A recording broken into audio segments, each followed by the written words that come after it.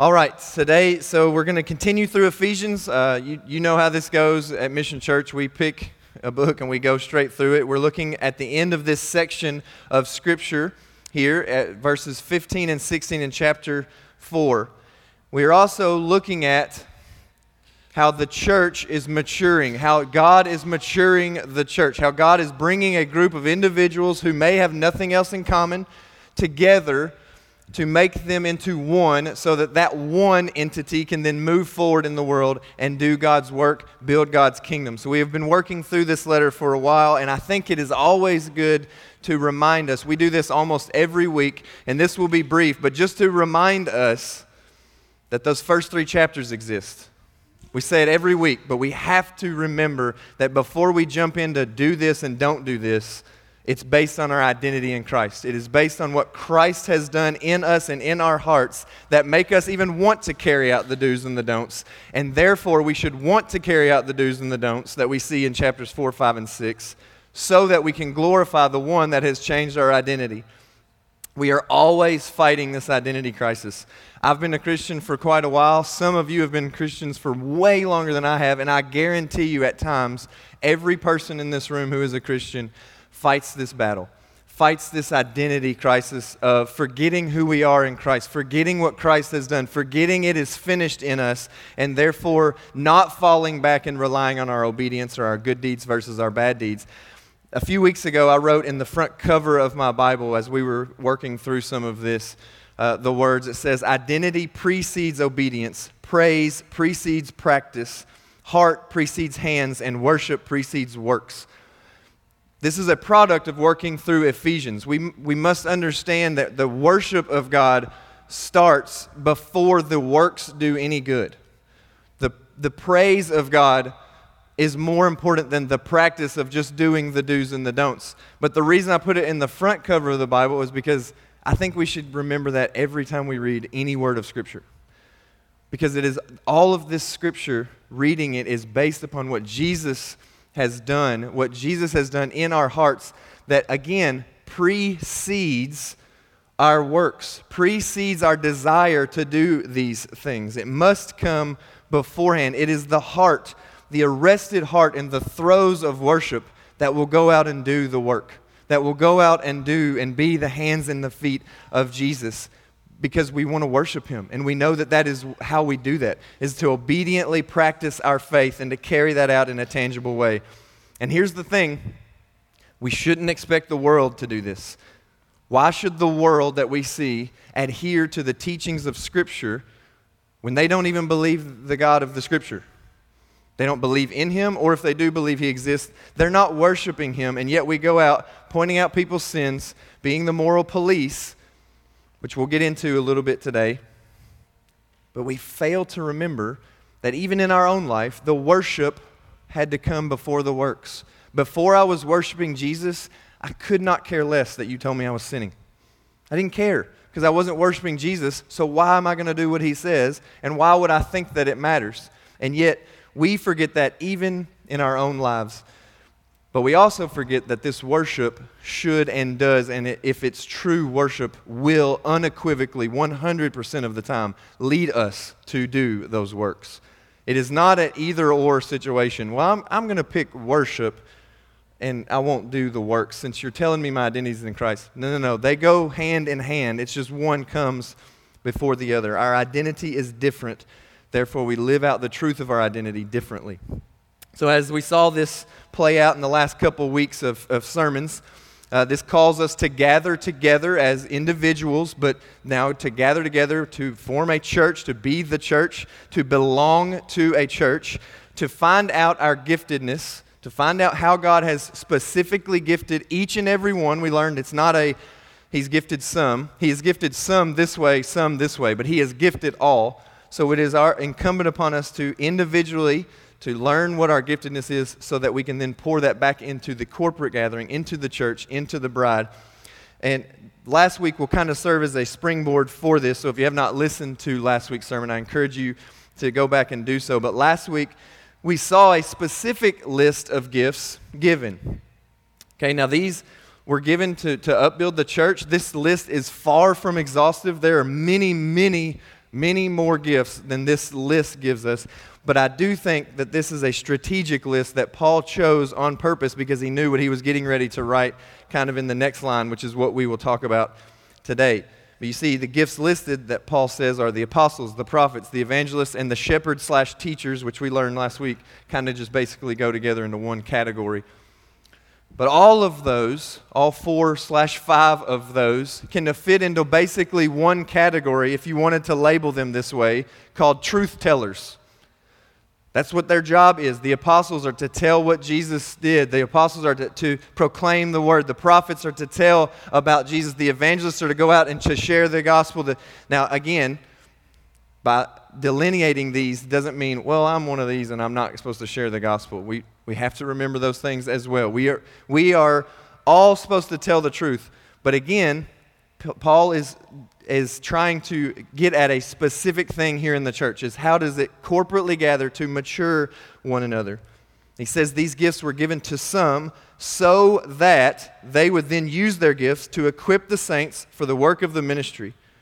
Then he goes on to say that the work of the ministry is to grow the church into mature manhood so that, this is a refrain over and over, we can be firm in our faith and not tossed to and fro by every wind of doctrine, not falling for the wiles of the devil, not falling for the truths of this world.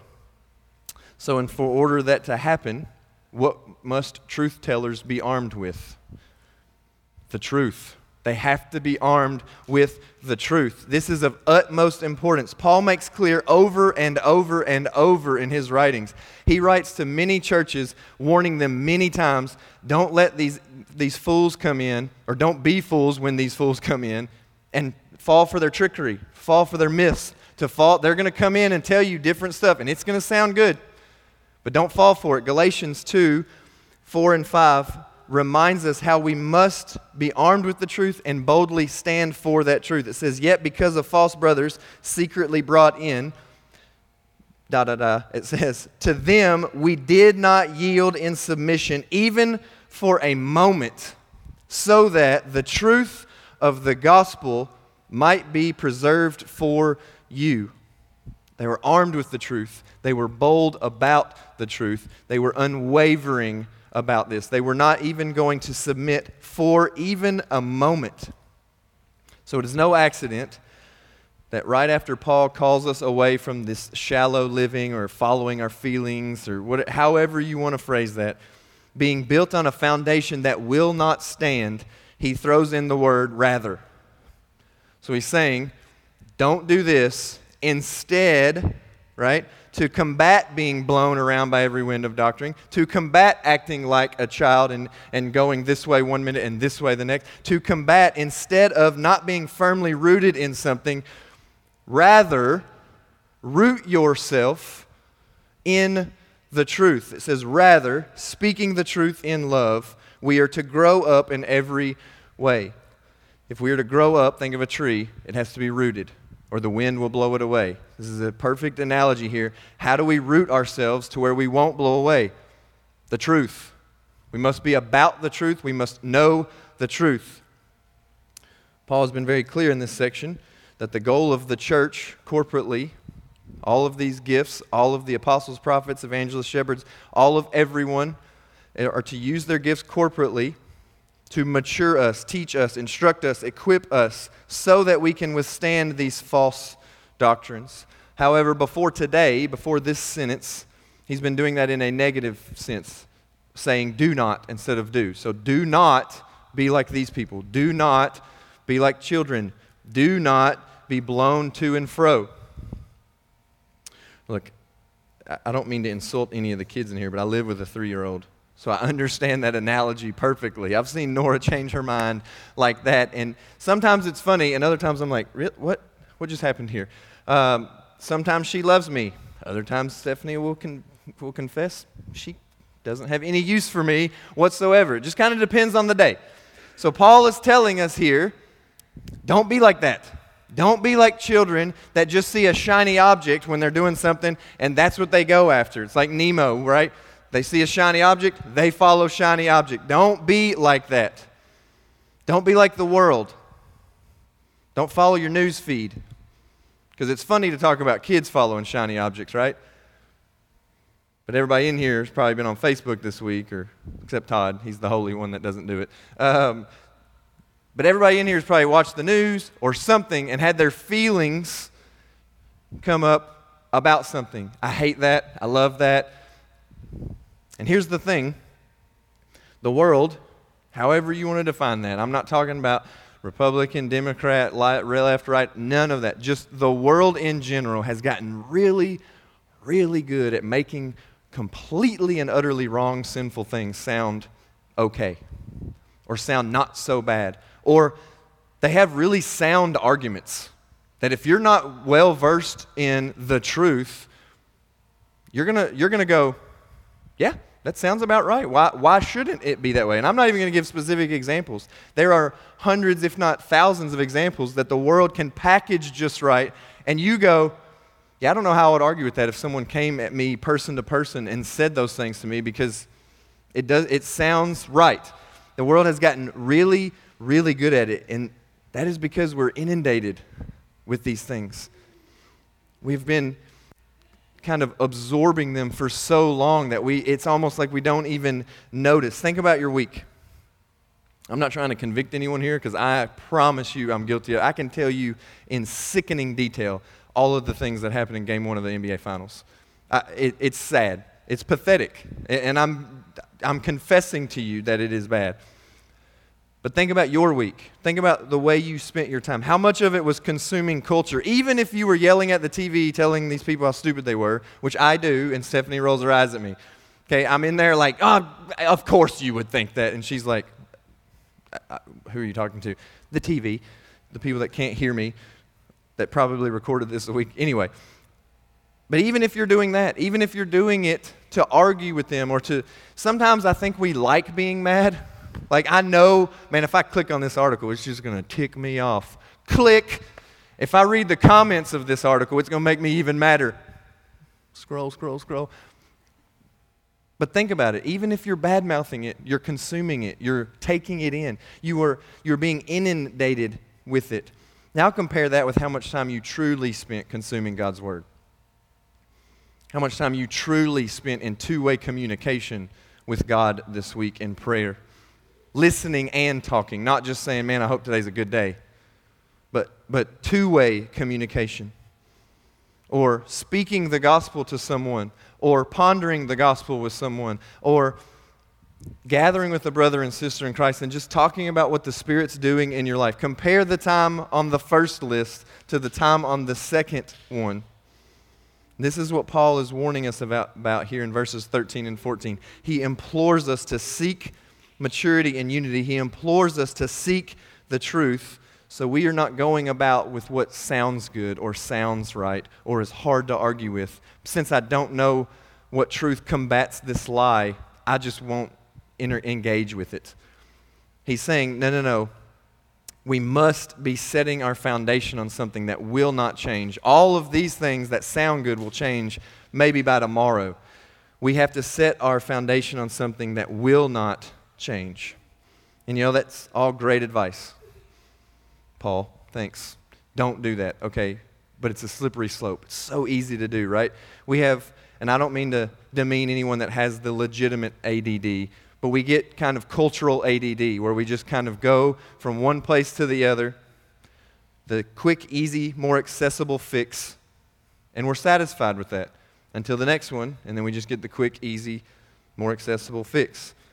So now Paul shifts to telling us in the positive what to do. So don't be these things. If you find yourself being tossed to and fro, if you find yourself being mad at your news feed, if you find yourself yelling at the TV, what can you do? In a world where people are just gathering people around them to agree with them, what can you do? Paul writes his brother in the faith in 2 Timothy 4, says, preach the word. Be ready in season and out of season. Reprove, rebuke, and exhort with complete patience and teaching. For the time is coming when people will not endure sound teaching, but have itching ears. They will accumulate for themselves teachers to suit their own passions and will turn away from listening to the truth and wander off into myths. I literally can't come up with a better explanation of what's going on in America right now. That right there, written 2,000 some years ago, is exactly, people are just gathering people. They live in these echo chambers. I believe this. I'm just going to surround myself with people that also believe this. And when I say crazy things, they will nod their head yes and say, I believe that too. And I'll basically just hear my own voice echoed back to me all the time. You see how silly I look even doing this right here? I just realized I was doing that the whole time I was talking. Okay, but that's what we do. We gather around people that aren't going to call us out. They're not going to say anything that disagrees with. And if they do, they don't really, they kind of, well, I don't think that. But it's okay that you do. That's your truth. Don't hashtag my truth anything ever where I can see it, because I'm going to call you out now. Now that I've done this study, I'm going to be like, my truth. Ain't no such thing. It's truth is truth. Anyway, so here is my fear, though. Before we jump headfirst into this, my fear is that Christians, and I am speaking to myself, I am speaking to Pastor Eric, who has a PhD in this for doctorate. He's Dr. E.K. Baker, all the way down to the youngest person in this room that's maybe not even read the Bible all the way through yet. My fear is that Christians have been exposed to just enough of the gospel, just enough of the truth, that they're basically inoculated to it. So when the real thing comes along, just like a vaccine, your body shoves it out, your mind shoves it. It can't be that. It can't be that harsh. It can't be that offensive. It can't be that exclusive. We got to take into consideration all this other truth over here, and it's like a vaccine that's pushing out the bad antigens or whatever, however vaccines work. Okay, we're being inoculated to it. We've got just enough to know that something's not right, but we don't know exactly what's not right. We don't have enough of it to really say what's wrong and what needs to be fixed and how to fix it. And Paul is telling us here, don't be inoculated, be immersed. Bury yourself every chance you get in this truth. Dive in head first, no goggles, don't hold your nose, none of that weird stuff that people do when they're diving into a pool. Just jump in and be immersed in this truth. Root yourself in something, anchor yourself, tether yourself. At every opportunity, remind yourself of the truth of who you are in Christ, and let that then guide your actions. This is not on my notes, so I'm going to butcher the quote.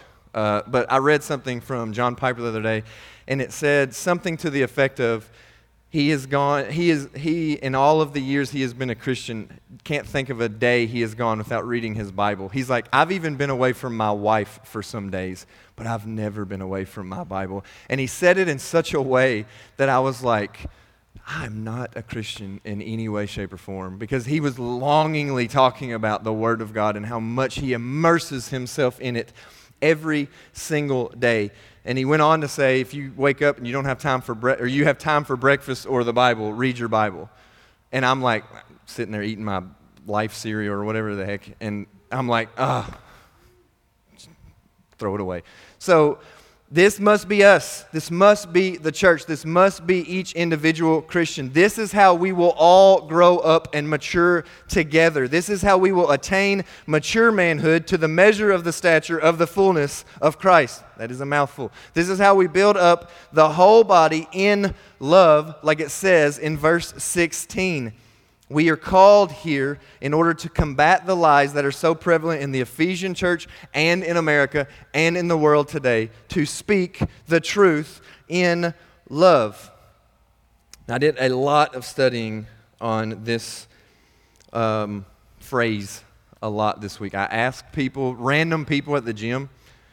You should have seen the looks I got when I said, hey, can you tell me what speak the truth in love means? Seriously, they were like, I just needed a spot, so no.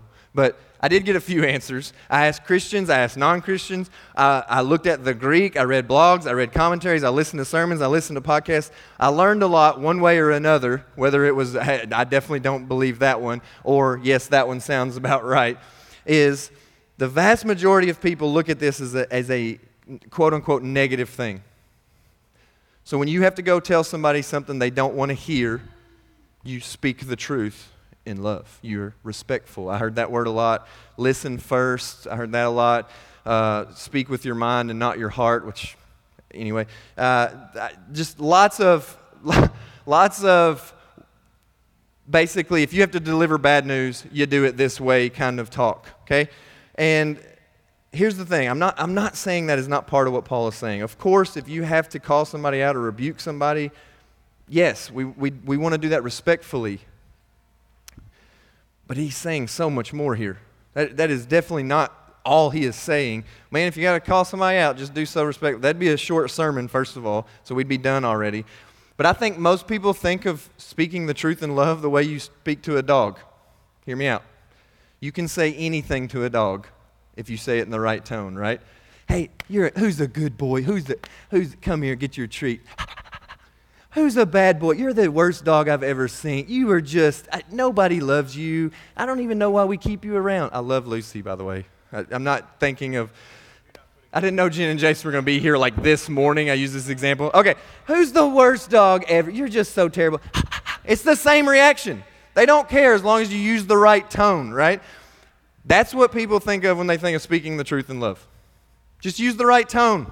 Doesn't matter if you're mad, just don't show them you're mad. If you're sad, don't let them know you're sad. Just respectfully, gently, all of these things. And again, not completely wrong. Not saying that's wrong, it's just incomplete. It's not the whole meaning here. Paul is talking about something positive here. He is saying, speak the truth in love so that you will mature together, so that this positive reaction will happen, not just so you can agree to disagree and move on with your life and not be mad about it. It is so you will grow in the fullness of Jesus. Now, as part of that, calling sin out in the church, absolutely, you got to do that. If you see sin in the church, especially continued sin, unrepentant sin, yes, it is unloving to not call that out. Should we do so humbly, gently, and patiently, as it tells us in verses 1 through 3? 100% absolutely yes. We should never go to a brother and sister in Christ and just disrespect them because they are doing something we don't like, especially if it's not a sin issue. I don't even know if you should bring those up. But if it's a sin issue, you should still do so humbly, gently, and patiently. But there is so much more to this. Paul is contrasting this with the thought and the idea of being tossed around the sea when a storm blows up, and with children who change their minds so easily. And what is Paul's antidote to that? What is his answer to that? The truth. We must speak the truth. It doesn't say speak true things, because I can do that all day long. It doesn't say speak some truth. It says speak the truth. The truth that is not going to change no matter what society does. The truth that is not going to be true today and not true tomorrow. I overstudied this word this week. I learned some incredibly interesting things. So here's where I'm going to ask you to put your thinking caps on. We're going to do a couple things and then we're going to jam them all together, okay? That's all I'm asking. This is where Pastor Eric says we're going to nerd out for a minute, so that's what we're going to do. Okay, you see the word for truth appear. It appears over and over in the New Testament, as one might imagine. The word truth is in the New Testament a lot. Most notably in John 14:6, when Jesus says, I am the way, the truth, and the life. No one comes to the Father but by me. He says, I am the only way. I'm the only pathway to God. If you want to get to God, you're looking at Him. That's it, okay? Same root word here in Ephesians. Now the root word, Pastor Todd, forgive me, I'm going to butcher this. The word for truth is aletheia here in Ephesians. It's not exactly how you pronounce it, but it's close enough. The root word for that word is lanthano. Again, just bear with me. In the Greek, adding an A to the front of a root word usually just means we're going to make the opposite of it, right? Think of this. Pathos means passion. Apathos means apathy. So you got passion, apathy, two ends of the spectrum. All you did was really add an A. There's some other things going on in the Greek. I get it. Before anybody sends me an email, I get it. But basically speaking, okay? So the word lanthano means to conceal, to hide. The word aletheia, so you add an A to it, just means the opposite of that, and it is to reveal, to no longer conceal. So Paul is saying, if you want to grow in maturity, if you want to grow in the fullness of Christ, you can no longer conceal these things. You can no longer conceal something. Now, I was diving further into this word, truth. I went to Bible Gateway. It's a great website if you're wanting to study the Bible in any way, shape, or form. You can type in like my dog Skippy, and it'll give you a verse that somehow biblically applies to my dog Skippy. It's crazy. But I went there, typed in the word truth, and in the New Testament, there are 93 instances of the word truth found in the New Testament. So I was thinking about Paul wants us to reveal something. He wants us to no longer conceal something in love. What is it he wants us to no longer conceal? What is this truth that he may or may not be speaking of here? So then I typed in the word gospel into the Bible Gateway website, hit enter. Anybody want to guess how many times that word appears in the New Testament? 93. It's the exact same number. Now, some people would go, hey, what a coincidence. And I would go, I don't really believe in coincidences, and that is an odd number for both of those words to show up exactly. It's almost as if God is wanting us to see clearly here that the gospel truth is foundational for all other truth. All other true things flow from the fountain that is the gospel. That is the fact that Jesus lived, Jesus died, and Jesus was resurrected.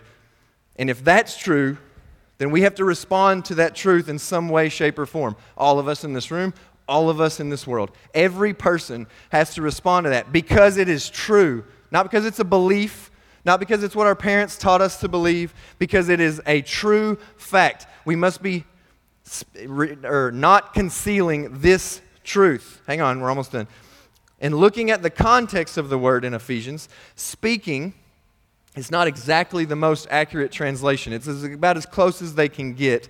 But scholars across the board, no one disagreed with this in all of the reading I did this week, agree that the most accurate rendering would be truthing in love. Most of you, probably not all, but most of you know that's not a real word. Truthing in love, though, is a term that would mean to live out, to maintain, to do, to work out the truth, right? To do something. It is a very action-oriented word that includes speaking, but it includes all of these other things. So if we want to grow in the fullness of Christ, he is saying that we must truth one another to death, basically. Just continually say the truth. Okay, if you combine this all the way back from the beginning, John 14:6, then you see that Paul, led by the Holy Spirit, is saying here that the antidote for immaturity and this feeling-based living is to instead live out the gospel. Live, breathe, speak, model, be about, maintain, do nothing outside of, be blanketed in the gospel. This truth is what we are to be speaking in love. But our whole lives should be about it. It shouldn't just be our words, and it shouldn't be absent of our words. I'm glad they translated it as speaking, because that removes the loophole that some people want to go, well, I'm just going to live out the gospel and hope people notice that it's Jesus. They won't, okay? Spoiler alert, it's never going to happen. Because one, we're terrible at living out the gospel, and two, I know a lot of good people that ain't got nothing to do with Jesus, okay? Speak the words of the gospel. So I'm glad that that's how they translated it here. But it's really quite simple. Paul is saying that this truth, this gospel, is foundational. We must build our entire house upon it. He is saying here that all truth, if it is to be true, must be founded in the truth. So if Jesus did live, if Jesus did die, if Jesus was resurrected, now what? And that goes for believers and non-believers. Every person in here should be asking themselves that question right now, even if you've been a believer your whole life. Now what? Now what do I do? Now how do I carry this out? How do I truth in love as I go from this place, as I interact with people in this room, as I do any and everything in my life? Everything should be blanketed in my response to this truth, to this gospel. We must live out the gospel so that this truth can be revealed, can no longer be concealed to the world and to each other. We must constantly be calling others to believe this truth and for brothers and sisters to live out this truth if they are not accurately doing so. And we do all of that in love. See, it is this truth and only this truth that will convict sinners and make them believers. Romans 1:16 is very clear. The gospel is the power of salvation for all those who would believe. Not our presentation of it, not if we did it right, did it wrong, Romans road, all of these. The gospel. Jesus lived, Jesus died, Jesus was resurrected. If you get those 3 points, now, is there more to it? Yes. Are they going to have questions? Yes. Should you be equipped to answer those questions? Yes. Jesus lived in our place, died in our place, resurrected. Now what are you going to do? That's what we have to carry out to a lost and dying world and to a saved bride, a saved family. It is this message of Jesus that will save people. But we must be going about truthing in love so that people will see, hear, know, and live this gospel. The church is called to this maturity. And the best way you can mature in Christ is to know Christ, to know Jesus, to know the gospel, to be well versed in the good news of Christ, to dive deeper and deeper into this truth so that you may know it backwards and forwards. If I see you have a conversation with someone, and I'm never going to do this, so don't be afraid, and then I do go up to you and say, hey, did you share the gospel with that person? I didn't have time. Should have been on the forefront of your lips to where you just couldn't even contain it. I've met this person. I'm talking to this person. I'm sharing the gospel with this person. Hey, I saw you and your brother in Christ talking for a few minutes. What'd y'all talk about? Sports? Talk about Jesus? It should be on the forefront of our minds so much that it's almost impossible to even, and please hear me. Do this all the time. I have many conversations with many people about many things that don't involve Jesus. So I am confessing and convicted here, but it should be on the forefront of everything that we do, so much so that we are just immersed in Jesus, immersed in this gospel. If we are speaking this truth, then we are calling them to repentance. We're not calling them to behave differently. The world does not care what your Bible says right now. If they're not a believer and they tell you, I don't believe what you believe, and then you go, well, you really shouldn't be living with your girlfriend or having sex outside of marriage or whatever else, smoking pot, whatever it is, right? They're going to go, okay, it's working for me though, see ya, right? But if you tell them, man, a God-man died in your place for what you're doing right now. So you don't have to change that to earn something from Him. You just have to trust in what He did. That's a different call to repentance. That's a different call to change behavior. That's not just saying, hey, change your whole life around something I believe that you really don't. Because I wouldn't do that either. If someone comes up to me and says, hey, the Quran says this. Okay, like, what do I care? We're armed with the truth. So we must speak the truth in love so that people will repent. Scripture is not calling us to just speak things that are true. It may be true that I don't like your shoes. I can even tell you I don't like your shoes in love because I don't want you walking around looking like a moron. That does not mean what Paul is saying here. That is not what he's saying. He's not saying just speak true things. Preferences, don't really care. Now, can we talk about them? Yes, but that's not. Don't bring this scripture up when you bring it to me, okay? You can talk to me about your preferences all day long. Just don't reference this scripture because this is not what it's talking about. It is calling us to speak the truth, the gospel, because that is the only truth that will save those who are not Christians and the only truth that will sanctify those who are. John 17:17. This is Jesus praying Himself to God about His disciples who were there and who were to come. So that includes literally everyone that becomes a Jesus follower in all of time. It says, sanctify them in truth. Your word is truth. As you sent me into the world, so I have sent them into the world. And for their sake I consecrate myself, that they also may be sanctified in truth. What we must come to realize is this is not something we mature past.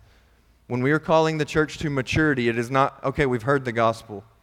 Now, can we get to the deeper theological things? Can we get to the cultural things? How do I engage an atheist? The gospel. How do I engage a believer who disagrees with? Same answer. I can give you all kinds of scenarios. I'm not going to bore you with those. The gospel is the answer to all of those. Now, that doesn't mean you just keep repeating the same words. It is how does the gospel then apply to those things? Okay, that's why we must be well versed in the Word of God. But the good news that while we were still sinners, Christ died for us so that we could be reconciled back to God is the answer that will mature us as an individual and as a group. You want to be more like Jesus? Speak the gospel in love to yourself. Gather those around you who will speak the gospel in love to you when you mess up and when you're doing well. because neither one of those are about you. It's all about Jesus. This is the truth that sanctifies us, makes us more like Jesus. May we never tire of looking into the gospel. May we constantly be pursuing how the gospel of Jesus applies to each and every inch and crevice of our life. You want more people to come to know Jesus? Speak the gospel, live the gospel, maintain the gospel, reveal the gospel. And as we do so in love. Love must be our motivation, our intention, our motive here. If you're doing it to win an argument, Paul says that whether in rivalry or conceit, right, at least the gospel was proclaimed. So I'm not going to pat you on the back, but somebody might get saved. Okay? So if you're doing it to win an argument, I guess go ahead and do it. But that's not the way God is intending us to do it. God is intending us to do this from a place of love. The word Paul uses here for speak in love is agape. Now, a few weeks ago, Pastor Todd went through all of those forms of love. Again, it's from Ephesians 3:14 through 21. Go back and listen to that as well. But agape is this idea of unconditional love. It is used most of the time as love from which God loves us. He loves us unconditionally. He does all of these things. He, agape, loves us. But again, put this together. We are to be so filled with the love of Christ, the love by which God loves us, that it literally overflows out of us into everyone we come in contact with, even ones we don't like, even ones we disagree with. We must speak the truth in love. And the way we know if that is true or not is if we are willing to then speak the gospel to them, because we know that is the only way they will be saved or sanctified. We are willing to step into the awkward. We are willing to step into the painful and unpleasant, whether they're a believer or not, because we love them and we don't want to see the path that they are on come to fruition. Do you truly love people? Do you love people enough to enter into that awkward? Do you really care that people are going to an eternal torment away from God? Or are you pretty much okay that you're not going there? Because I'm guilty of that sometimes. I'm good. I hope he comes to saving faith. I'm not going to go out of my way to go talk to him. I'm not going to go out of my way to pray with him. As an example of this, I want to share a story that I asked permission to share. Some of you may know that Leanne Crosby lost an uncle recently. Some of you may not know that, but either way. Todd, and I can identify with this as being kind of the token Christian. You're asked to pray at everything. You're asked to. So Todd was asked to pray. He said, okay. Then he was asked to read Scripture. Okay. Then it just kept escalating to basically where Todd ran the whole show. He was the Barnum and Bailey of a funeral yesterday, running all of it for a man that he knew but didn't know great. And without going into every detail, Todd was quite certain that there would be quite a few, if not almost all, non-believers there, outside of the few people he did know very well, his wife being one of them. So Todd was asked to speak in this environment about a man that also did not claim that we know of to be a Christian. Now Todd could have taken the easy way out here. Could have read Psalm 23, a few pithy comments about God's love, and prayed and moved on with his life. But see, Todd actually loves people, probably better than a lot of people in this room, to be quite honest. He actually cares about the eternal destiny of people, even the ones in the room that he didn't really know. He cared. He loved them. He could have easily said any number of things to these people, but he texted us a couple of days before and asked for us to pray for him as he was preparing for this. And he didn't say a word about, I hope I speak well, or I don't look foolish, or I've never done a funeral before. I don't even know what I'm really getting into, which also was true.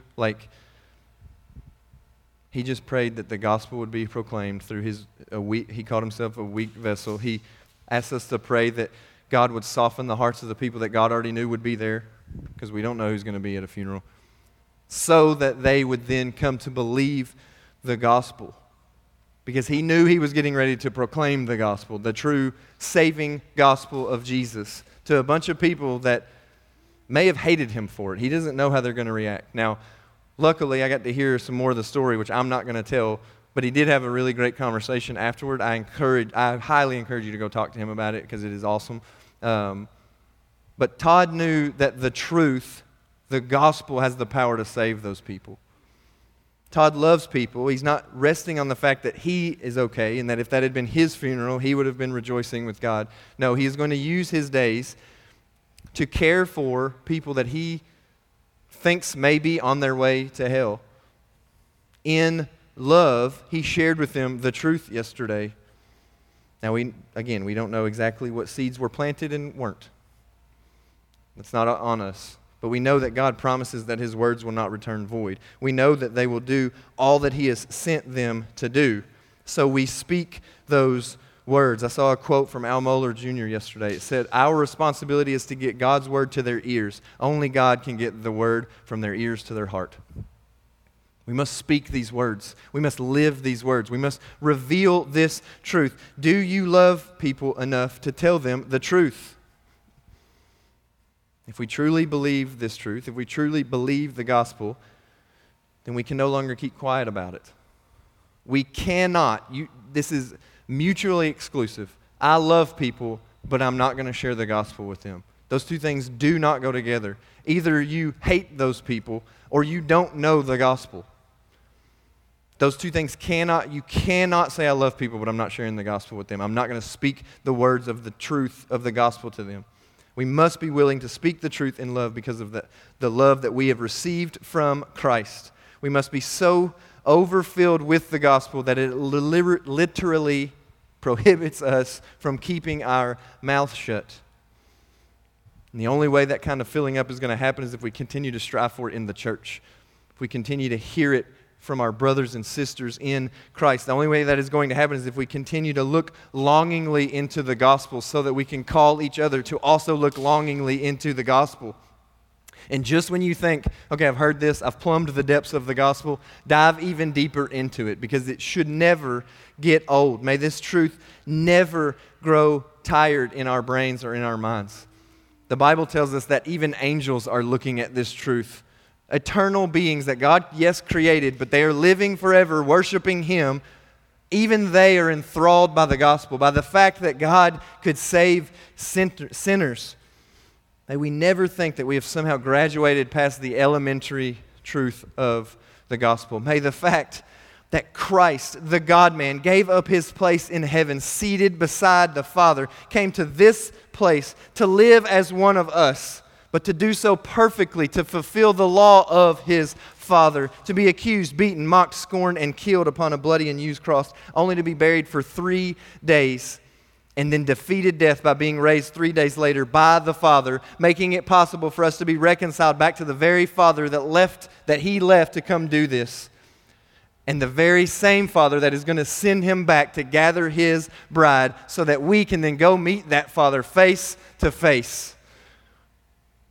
If that is old to you today, if that is stale to you today, I beg you to check your heart. I beg you that as I was going through that, if any part of you was like, yeah, okay, Jesus died, we get it. And a lot of you are thinking, I would never do that, but we do it. Christmas rolls around, I've heard it. Jesus is born, get it. Easter rolls around, okay, he's resurrected, I get it. May it never ever grow stale to us. May the worship of Jesus never grow stale to us. May we think that we never need to hear or speak the truth, the basics of the gospel again, because we need to hear it every single day, if not multiple times a day, that my life is now given to the one who died in my place, and he is worthy of that. So how does that make it play out?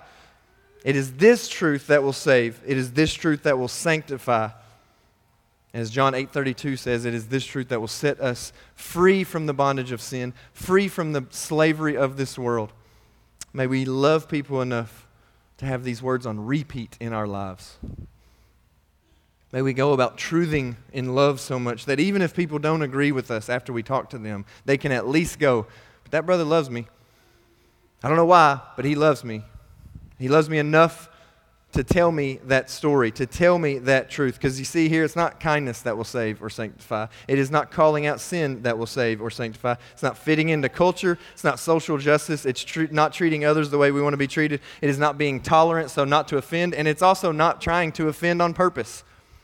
It is, how does the gospel inform everything that I just said? How does the gospel inform me how to be kind? How does the gospel inform me how to call out sin? How does the gospel inform me not to fit into culture, but to engage with culture so that they hear the truth of this word? It is loving Christ so much that it then makes us love others so much that it makes us speak, live, and do this gospel in the hopes that God would then save them and they would join us as we move forward corporately as a church. You see, love must undergird all of this. It's loving Christ that will cause us to love others. So let us continually look to this gospel in order to grow more and more in love with Jesus. And then let that growth compel us to go love others, to go speak this truth to others. Because it is this truth, it is this gospel that will save, sanctify, mature, grow, convict, redeem, change, and reveal Christ, that will build up the church, that will change culture, that will change lives, that will change souls, that will change hearts into more and more worshipers of Jesus. Do we love people enough to do this? Do we love Jesus enough to do this? Let us strive for this type of maturity. May that happen here. May we beg God to do that here at Mission Church so then it goes out from Mission Church to a lost and dying world, because the gospel is what will save. Let's pray.